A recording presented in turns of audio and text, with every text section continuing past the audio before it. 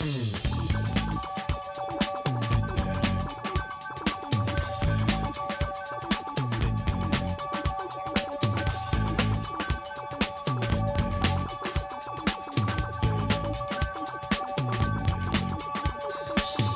you may find yourself living in a shotgun shack. And you may find yourself in another part of the world. And you may find yourself behind the wheel of a large automobile.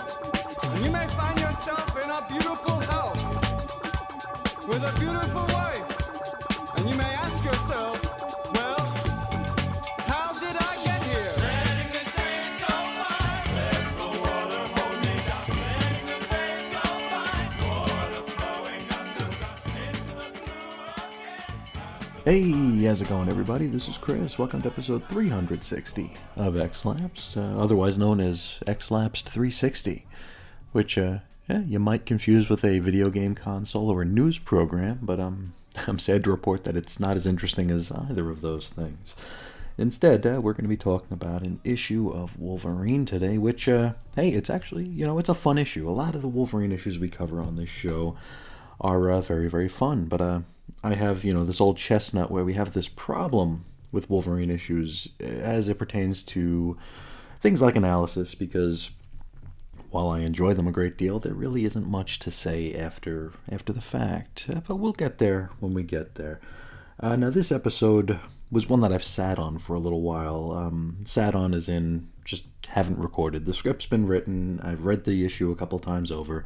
Been ready to record, but if you listen to last episode, you'll know that I had a minor, perhaps major, I don't know, it was a health scare, is what I'm trying to say here. One that I'm still kind of feeling the effects of. If you didn't listen to that episode, well, I can't blame you, but I'll explain a little bit here, a little quick and dirty. The other day, just out of the blue, my body started to act very, very peculiarly. My throat closed up. I lost vision in my left eye. Came back all blurry for a while, and had numbness in my extremities, and really wasn't sure what was going on. I thought I was dying for a moment there, and turned out it was not that. I thought maybe it was an allergic reaction to something, because it read a lot like anaphylactic shock. Maybe it was that. I don't know. The doctor seems to think that it was stress-related, a pretty severe panic attack or anxiety attack, which I honestly thought I was past that stage. I dealt with a lot of anxiety issues throughout my life, and just thought that that book was closed, but apparently not. I've never had one manifest in this sort of way. As it stands now, I've mostly gone back to normal here. Still have a bit of tightness in my throat. I don't know if or when it'll go away. I suppose if nothing else, I could just take this as a sort of wake-up call not to ignore concerns and worries on the periphery, or not to keep them on the periphery.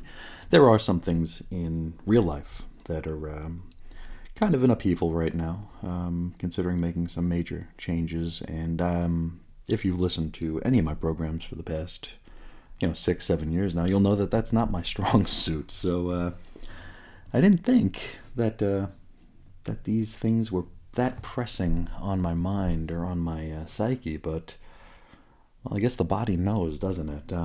Anyway, that's not what we're here to discuss today. Though I do want to say that I think 2 or 3 people reached out after that episode and said, "Hey, I'm glad you're not dead." And that's 2 or 3 people more than I thought would do such a thing. So thank you so much for that. But maybe we'll talk more about that another time. Let's hop into today's book here, which is Wolverine Volume 7, number 21, July 2022 cover date. The story's called Glory Days. Written by Benjamin Percy with art by Adam Kubert. Colors Frank Martin. Letters VC's Corey Petit. Designs Muller and Bowen. Head of X, Deadpool. Well, he couldn't do a worse job than the last one. Edits Baumgartner, Basso, White, Cebulski. Cover price $4. This one allegedly went on sale May the 18th of 2022. Now we pick up pretty much right where we left off last issue. We were talking about a briefcase, right? Deadpool's got that briefcase, Wolverine wants that briefcase, and so we have ourselves a little bit of a chase. Now, just like last issue, the first few pages of this issue have a very interesting panel layout. Really, really cool looking stuff here. The panels are broken up to kind of look like a mosaic, almost like a stained glass window effect here. The art itself doesn't look stained glassy, but the panel layout is, if that makes any sense. Really, really nice looking stuff, though this issue's a little less straightforward in the storytelling as last issue was.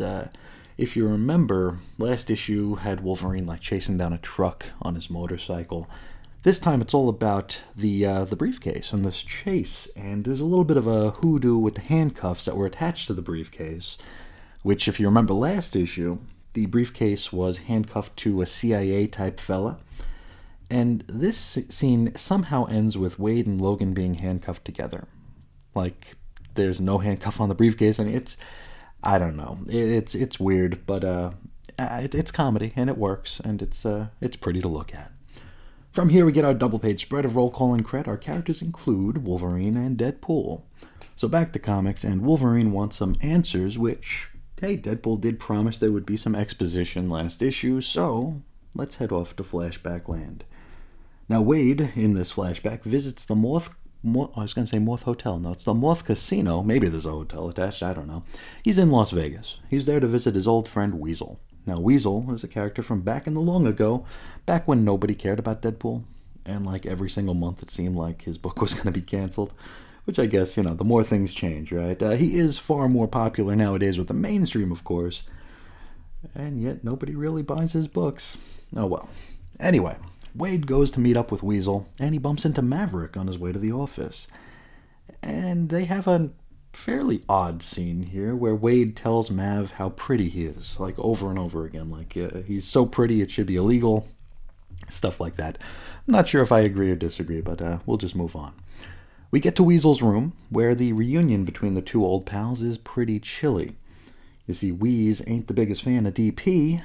Mine's out of the gutter. He references a story from the Spider-Man and Deadpool wildly necessary ongoing series from a few years back, wherein he had sold his soul to the devil in order to get revenge on Wade. But here, you see, money talks, and what Deadpool is here to present to Weasel could put a whole lot of it in his pocket. From here, it's an info page. Now, this is an itemized shopping list for Deadpool here, which, oh boy, it includes a copy of New Mutants number 98. Ha ha ha ha ha ha! I bet you didn't know that that's Deadpool's first appearance. Ha ha ha! It also includes a holographic image inducer of Jonathan Hickman on a unicycle. Ha ha ha ha! Circle jerking, not just for comic book podcasts anymore. Anyway, back to comics, and we're in the present, where Wade and Logan were being chased by a bunch of suits. It's revealed here that Deadpool's new image inducer gimmick is the sort that makes the baddies think they're still chasing them, when in reality, they have wonder-twinned into the shapes of trees and rocks, or a tree and a rock, I should say. There's only one of each. Now, if I can paint you the picture here, we got in the foreground a tree and a rock, and that is Wade and Wolverine. In the background, we see the holographic images of Wade and Wolverine running away from these suits who are, chasing them out of the scene. So, all's good in the hood, and Wade says that he thinks he just saved Krakoa from an international incident or something, and how that should probably get him a membership onto one of the X teams. Next up, an info page, and the still somehow alive, despite having been shot in the head, Dolores What's-Her-Face sends out a memo. In it, she reveals that the Wolverine hand from the Legacy House auction was robotic. It was a robot hand. And she deduced that Danger is behind it. And Danger, Danger, right? That's that Joss Whedon character that I think we X-Men content creators are contractually and ethically obligated to say is interesting because, of course, it is a Joss Whedon character. Oh, and there are some scribbled notes on this info page. It looks as though this was in the packet that Blind Al gave Deadpool last issue. Quite how she got her hands on it? Well, I really can't say. Maybe that'll be revealed later on. We get back to comics, and we see a fake-ass Blackbird appearing in the sky. And, of course, not an actual bird, but the old X-Men jet. From this jet leap a whole bunch of Wolverine robots, and we can see that Danger is piloting the rig here. Even though the last time we saw her, she was the Blackbird. Like, she could transform into... I don't know. Anyway, from here, we get over a half dozen pages of slice and dice. Deadpool, during the slice and dice, delivers a bit of exposition, and he suggests that the CIA was going to use Danger's technology to create a bunch of X-Men dupes, just like the ones we saw scattered around the battlefield last issue. Now, these dupes could and probably would be used in anti-Krakoan missions, which would likely harm the actual X-Men's reputations. Now, Wade believes that his thwarting of the CIA's plans, again, should get him a spot on X-Force. Wolverine doesn't quite agree. Now, once all the bots are dealt with, Danger lands her fake-ass Blackbird and approaches Wolverine. Now, before they can either fight or fornicate, however, Deadpool teleports them away, and by them I mean Wolverine and Deadpool, not Danger. Now, when asked why he did this, we get a little bit of the breaking the fourth wall gimmick that totally isn't an overused and not quite as funny as they think trope at this point, where Deadpool explains to Logan that, well, we're only 2 issues into this story, and it's got to be dragged out a little bit longer than that. Now, unfortunately for the two, Deadpool has somehow teleported them inside an adamantium cage. Whoops. And before we move on here, hey, you all remember when adamantium was like one of the rarest metals in the universe? Yeah, me neither. Anyway, Maverick and Weasel show up outside the cage to, taunt and also swipe the briefcase, which is finally opened. Inside it, we can see a disassembled Danger robot who is wearing a current year-style Cerebro helmet. Pretty cool visual, but that is where we leave it. Next episode is our first installment of Axelapsed. We are talking all about the Free Comic Book Day special that'll be kicking off the big summer crossover event, Judgment Day. But for now, let's talk a little bit about this issue, and like I said at the start of the show, it's a Wolverine issue, which usually means 2 things. 1, it's going to be fun and I'm going to enjoy it, but 2, there really isn't going to be a whole heck of a lot to say about it. I do want to give some credit where it's due here. I think Ben Percy does a pretty good Deadpool. Now, Deadpool, I don't think he's the easiest character to write. Maybe that's not accurate. Maybe he's a very easy character to write. He's just not an easy character to write well. Like where it doesn't just evolve into like a Looney Tunes bit. Where I think during the King in Black we did a couple of issues of Savage Avengers that tied into that storyline where Deadpool and Conan were teaming up. And Deadpool was basically Wile E. Coyote. And that's not really the direction I like to go with Deadpool. I like him to be a little bit more, well, I don't want to say real, because, I mean, he certainly isn't acting real here, but more human, I guess? I don't know, and just less cartoony, a little bit more fleshed out, a little bit more three-dimensional in as far as his behavior and personality are concerned. And up to this point, I think Percy's done a really good job of kind of straddling that line, where Deadpool is still comedic, but not like buffoonish, not like a total cartoon character clown. He's someone that we can kind of sympathize with and even, in a way, root for. You know, we can see him as this outsider in the Krakoan cabal and really wanting to be a part of it, wanting to be a part of something bigger. And maybe I'm just projecting my own damage onto Deadpool, but he's a character that is lent to that sort of a thing. But all that to say, I think Percy has a really good voice, a really good handle on Deadpool, and I think we're going to be seeing more of him in the Percy books here. I was looking at a solicit, maybe not solicit, it was just an ad for upcoming Judgment Day tie-ins, and there was one for X-Force that says Deadpool joins, so maybe he's there for the crossover, maybe he's there for good. Either way, I mean, I'm there for it, so that'll be fun. And I think that's something we kind of forget, or we tend to forget, when it comes to these high-concept stories, that, at the end of the day, things are supposed to be fun, and while the high-concept stuff does bring with it a bit of fun in, theorizing and in discussion, it can definitely veer into the realm of being, I don't know, maybe a little too satisfied with itself. And for me personally, these are, Chris problems that kind of, I can't say pulls me out of it, but it just makes it a little bit less enjoyable when I know that the creators are kind of getting high off their own supply. But I definitely had fun with this one. It's nice to be off Krakoa for a bit, and the art here is, it's Adam Kubert. It's phenomenal stuff. I think that's about all I got to say about this issue, at least off the top of my head. But before we get out of here, let's hop into the mailbag for a brief chat with our friend Evan about Knights of X #1. Now, Evan says, I had a sense of deja vu reading this issue. So this is what Excalibur's supposed to be about. I had that feeling multiple times during the original run, like it was finally settling into some sort of status quo. But that never lasted for long.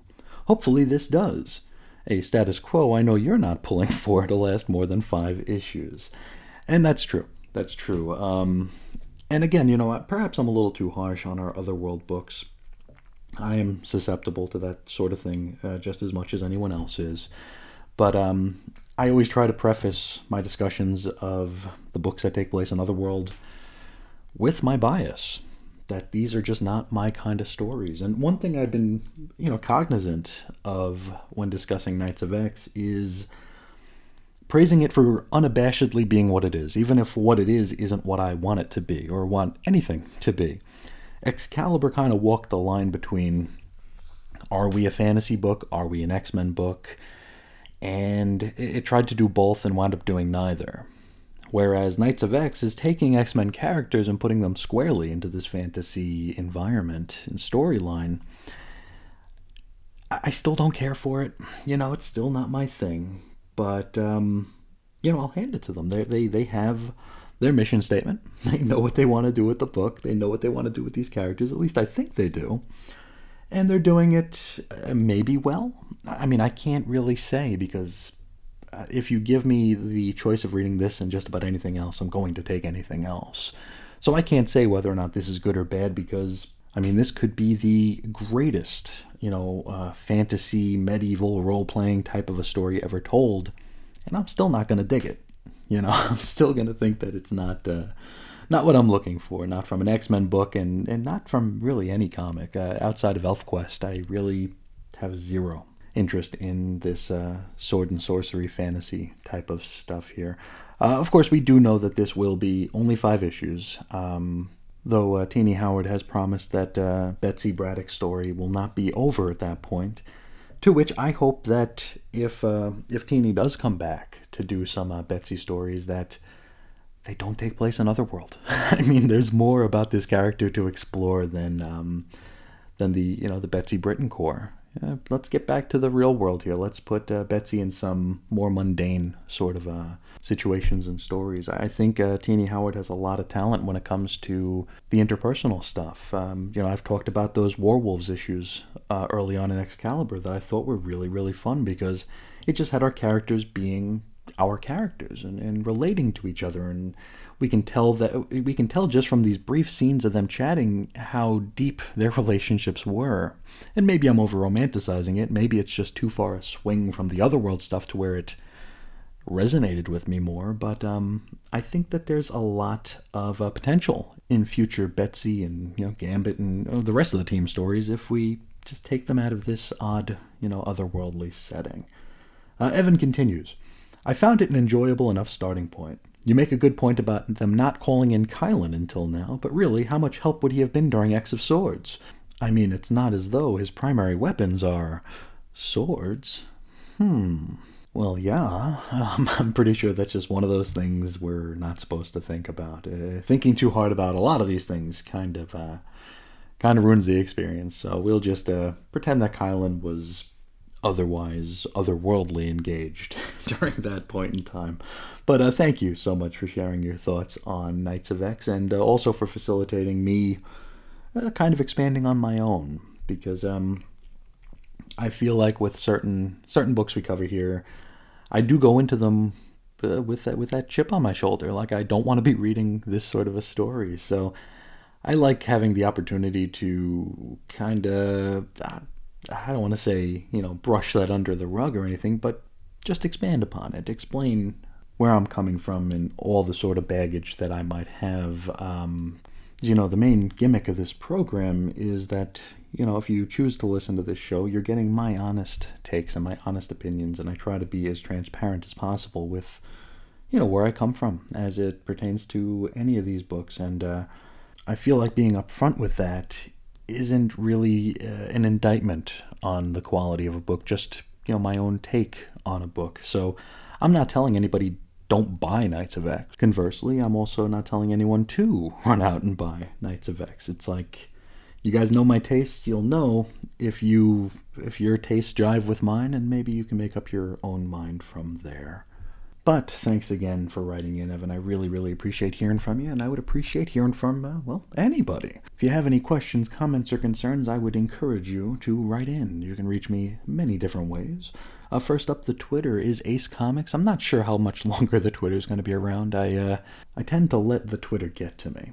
I somehow have like 2,700 followers, and it turns out that 0 of that 2,700 actually give half a damn about anything I do. So I kind of feel like I'm just embarrassing myself, putting stuff out there and just letting it sit. And so I might be pulling myself out of that pretty quick here. Either that, or I'll just change course and hop onto Google Images and steal 4 pictures of famous covers and post them without any context, because that seems to get all the traction on that platform. But again, if you want to reach me, I'm there, Ace Comics. Instagram, 90s X-Men. The email, the email is still full of porn. Maybe I should just stop, asking people to write in, period. I don't know. Where else can you find me? The website, chrisisoninfiniteearths.com. The Facebook group, 90s X-Men. Of course, the complete audio archives, chrisandreggie.podbean.com, available anywhere you find noise on the internet. But I think that's going to do it for today. I'd like to thank you all so much for choosing to spend a little bit of your time with me. And until next time, as always, I'll talk to you again real soon. See ya.